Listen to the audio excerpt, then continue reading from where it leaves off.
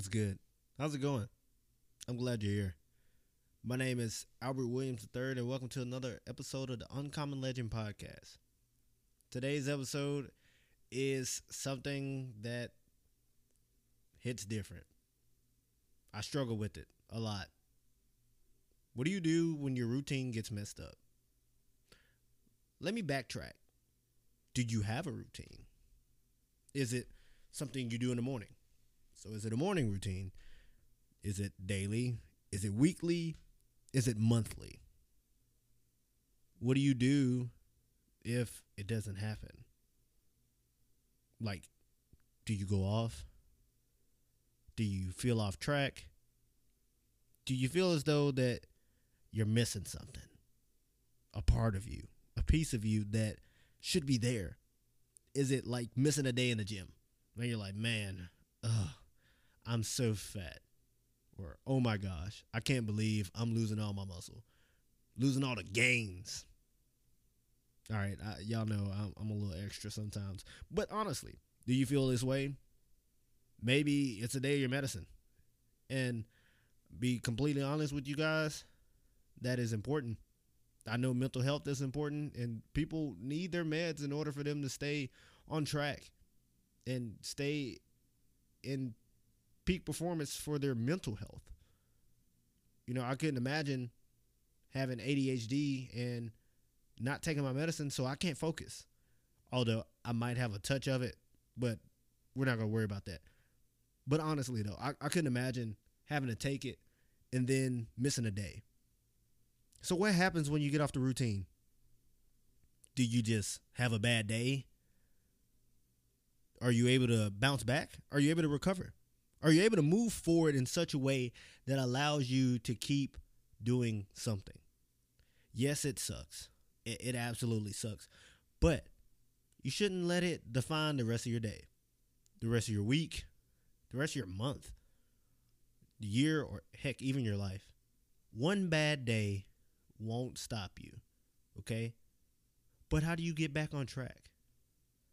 Let's say if you're just a normal person, like super normal. You just work a 9 to 5. You might have a spouse, maybe just a significant other. You're single, whatever. But let's say you start every morning with coffee. Let's say you go to the coffee house, coffee shop, they ain't got it. They say, yeah, well, bro, sir, ma'am, let me not exclude anybody. Your brew that you want, we don't have that ready quite yet. It's going to take about 5 to 10 minutes, but you don't have 5 to 10 minutes to spare. Now you're upset. Now you're like, man, you know what? I don't need this place anyway. And you dip out. You get mad, okay? Because it be like that sometimes. I'm an avid coffee drinker myself, so I know what it's like to not have your coffee, and you're like, here we go. I got to do this without caffeine propelling me through the day. Honestly, I'm naturally energetic, so I really shouldn't be drinking extra to make me feel extra, because that would just make me extra times 2, which would basically put me in the infinity status, because, well, I'm basically like the Energizer Bunny, and like I'm like, yeah, let's do something all day. Yeah, let's go here, let's go there. Like, no, I should probably stop. Yeah, but I digress. You're like, Albert, get to the point. I will. I'm sorry. But you're upset. Now you're going to go to work and your attitude is ruined. Your mood's ruined. So you're probably going to go off on somebody. You're going to be like, well, it's all because I didn't have my coffee. Boo-hoo, you first world problem having person. It's not that big. Not that big of a deal. It's just a part of your routine that's just not there. You probably shouldn't have spent that $5 anyway. You shouldn't be spending that $5 anyway. But what are you going to do to get back on track? Are you going to say, you know what? No coffee, no problem. I'm still going to produce. I'm still going to have a great day. I'm still going to treat people nice. Maybe you don't get your coffee that morning, but maybe you can get one in the afternoon. Get one after lunch. Keeps you going throughout the day. Maybe you can think of a different solution instead of that. Or maybe you can have a backup plan. Maybe it's not coffee. Maybe you drink tea. Either way, you can do something.